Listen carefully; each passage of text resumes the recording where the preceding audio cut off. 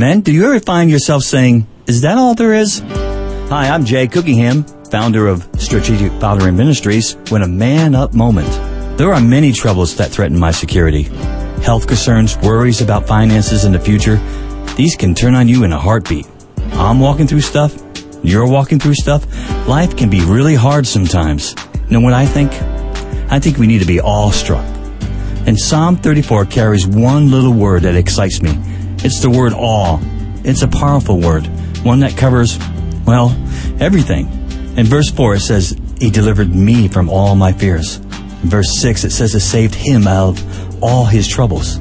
Verse 17 it says it delivers them out of all their troubles. Not some, all.